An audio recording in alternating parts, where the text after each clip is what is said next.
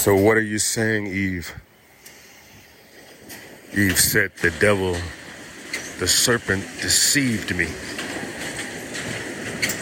What are you saying, Eve? Give an account for your actions, Eve. The serpent beguiled me, deceived me. Is that why you live in a fantasy world now, Eve? Is that why so many women live in a fantasy, an illusion, a delusionary world? Come on now. Overcoming the serpent. That's your goal in life, Eve. Descendants of Eve. You have to overcome the serpent mind, the serpent will.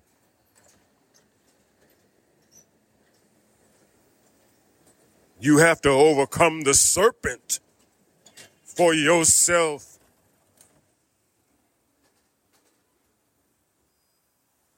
Not for a man, but for yourself. You was beguiled, Eve.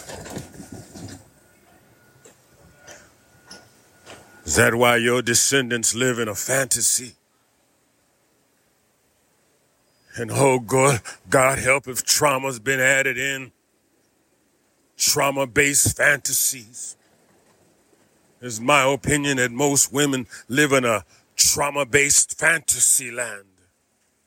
Trying to make sense of it all, but not really.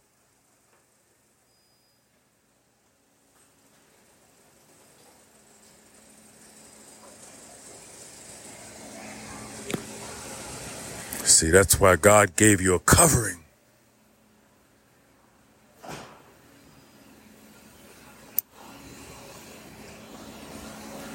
God gave you someone that was responsible first.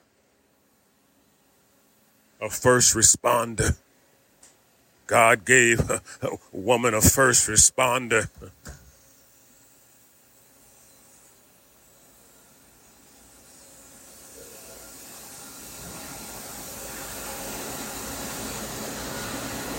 Most don't understand that.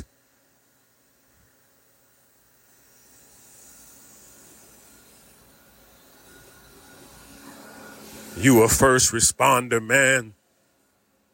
When something goes wrong, you're supposed to spring into action, some plan. Search out with your God what you have to do. You're a problem solver by nature. That's where you thrive, man.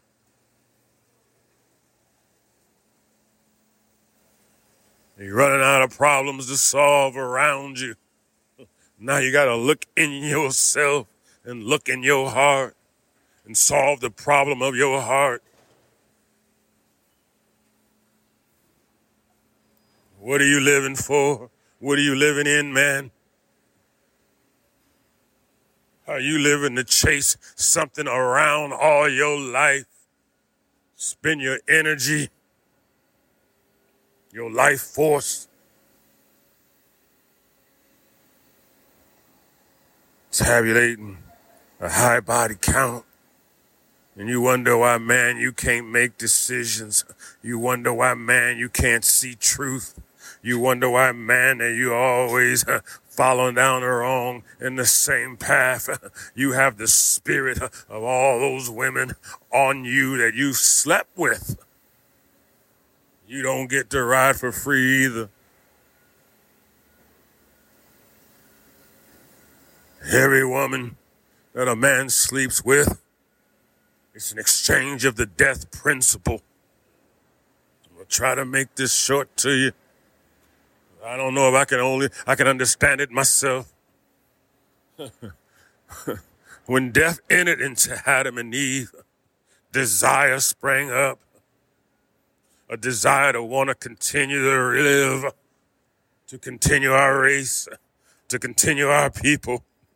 A desire in Adam's loins was produced for Eve. burning in Eve's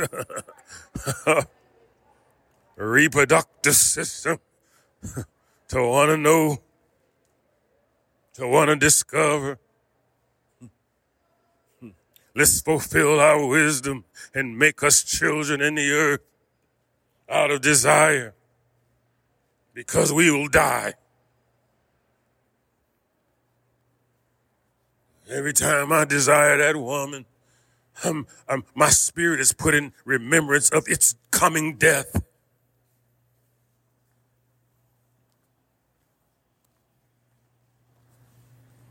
Every time I look at that woman and desire her, my flesh is telling my spirit, death is coming. Hold on. Wait a minute. It's coming. Coming for you, you and you. It's coming. It can't be held back. No amount of pleading can hold it back. You can find grace in it, but you can't hold it back. I began to understand something, and it grieved my spirit. That my love and desire for a woman comes out of the fact that I'll die, not that I'll live. Comes out of the fact that my clock is ticking.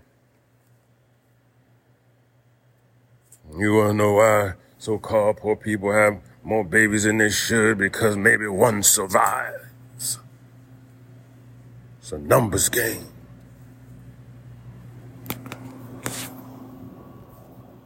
One might break through.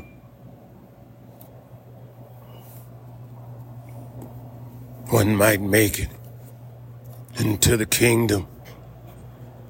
One might make it into the kingdom of God. One might make it into the kingdom of our Lord. Out of all these children born on the earth to the daughters of men.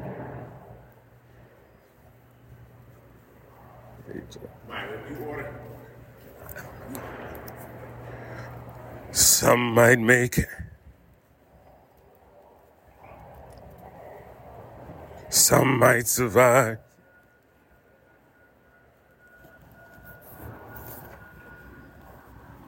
You have to overcome the serpent. That's all in your mind, all in your memories, all in your thoughts, regurgitating past events in your life over and over and over and over again. This is the curse that's on the woman. The inability to control her thought life. That doesn't mean she can't be successful. That doesn't mean she can't do good things. They can't do great things. But in my opinion, humbly, most women, if you get in relationships with them, they're great friends. They're great comrades. But you get in a relationship with them, you realize she can't control her thought life either. She can be worth millions. And sometimes the more money they make, the more thoughts they can't control. So you have to overcome the serpent. And the man has to overcome the hearing of your voice. It says Adam hearkened on to the sound of Eve's voice. While you're hearkening on to her voice, Adam, did it become suddenly sweeter? Adam, she said it was good to look at, that all of a sudden she looked a little different to you, Adam. She said it'll be good to look at, so she's saying I'll be good to look at. If I take from this knowledge of good and evil, I'll be good to look at, and I'm not going to stop right there. I'll be desirable. He going to desire me. I will be desired and in many ways worshipped. That serpent talk. That serpent mindset. It'll be good to make us wise. We'll make our own people. We'll have our own children and raise them up in our image, not the image of God.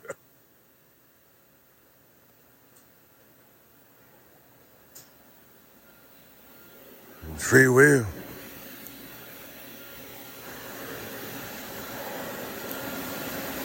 So it's my humble opinion that it is humanity that's signed on not only to God's enemy, but it's humanity that's signed on to God's purpose through his own heart, through his own desire. God wanted to walk around in flesh and blood on this earth and be a man. Walk around and touch things like flesh, like a man, in the name of Jesus, because he's humbling himself unto himself.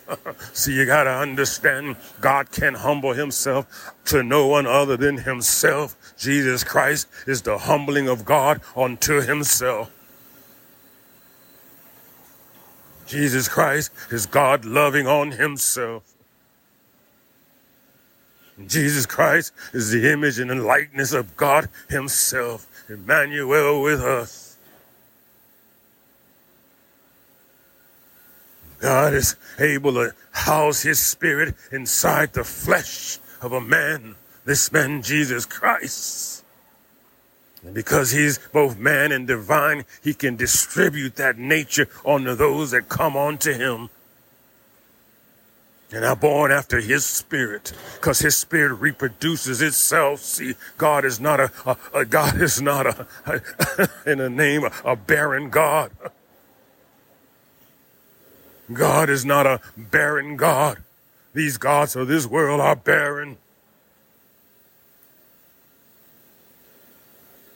There is life in this God.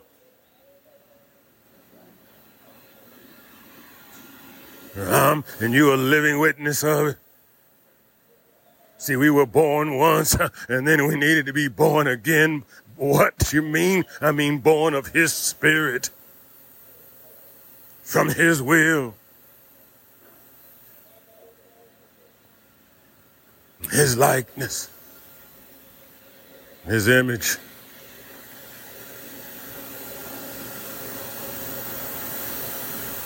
I know. Sometimes the truth is real simple. Most of the time, the truth is real simple.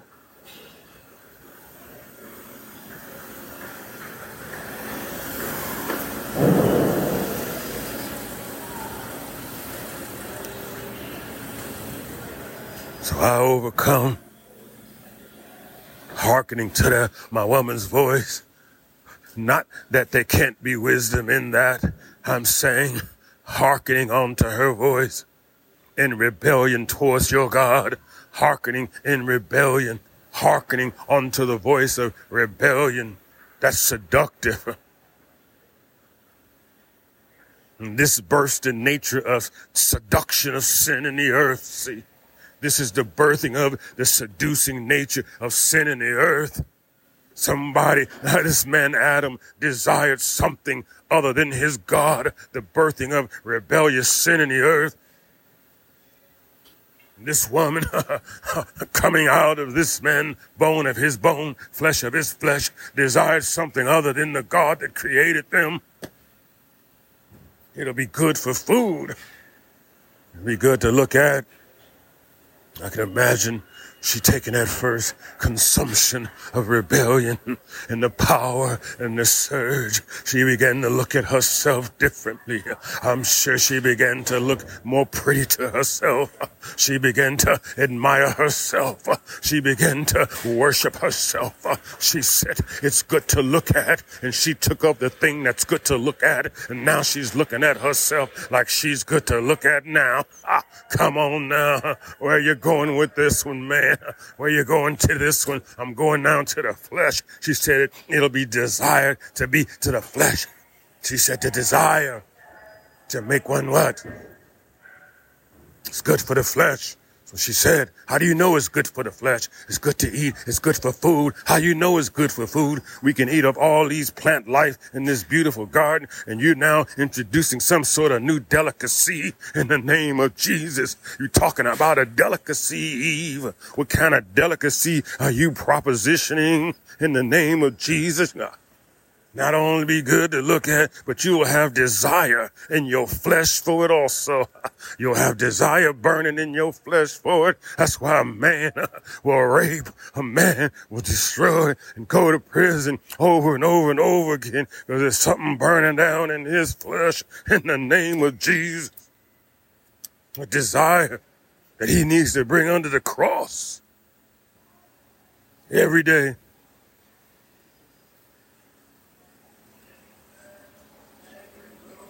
Good to make us wise. What kind of wisdom you need, Adam and Eve? Didn't God put you in a garden, Adam and Eve? You know you're going to need some wisdom when you go out there in this world of rebellion. You know you're going to need some wisdom when you go out into this world of the knowledge of good and evil. See, you're going to need wisdom to balance that knowledge of good and evil if you can. In the name of Jesus, and make you children unto your own wisdom. Make us wise. Why you want to be wiser than God? Why you want to be wiser than your creator? And never said you, Adam and Eve, loved on God. It never said that they built an altar to God. It never said that their heart panted after God. It never said that Adam and Eve's heart ever panted after God. I didn't say it didn't happen, but it seemed like to me they wasn't that curious about him. He'd always come in the garden. He'd coming to see us.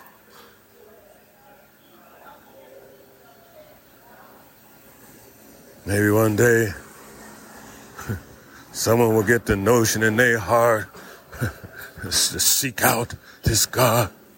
Maybe one day, someone will get the notion in their heart to examine this thing in their heart, in their spirit, this empty void. Maybe one day, someone will examine this empty void that's in my heart, for leaving my God, for leaving his will, in the name of Jesus.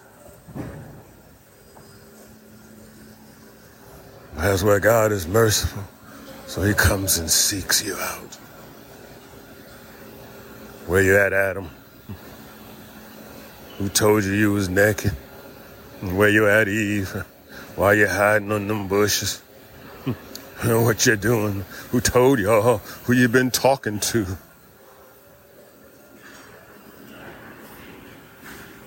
Other than my spirit. And you didn't think to consult me when you was being tempted.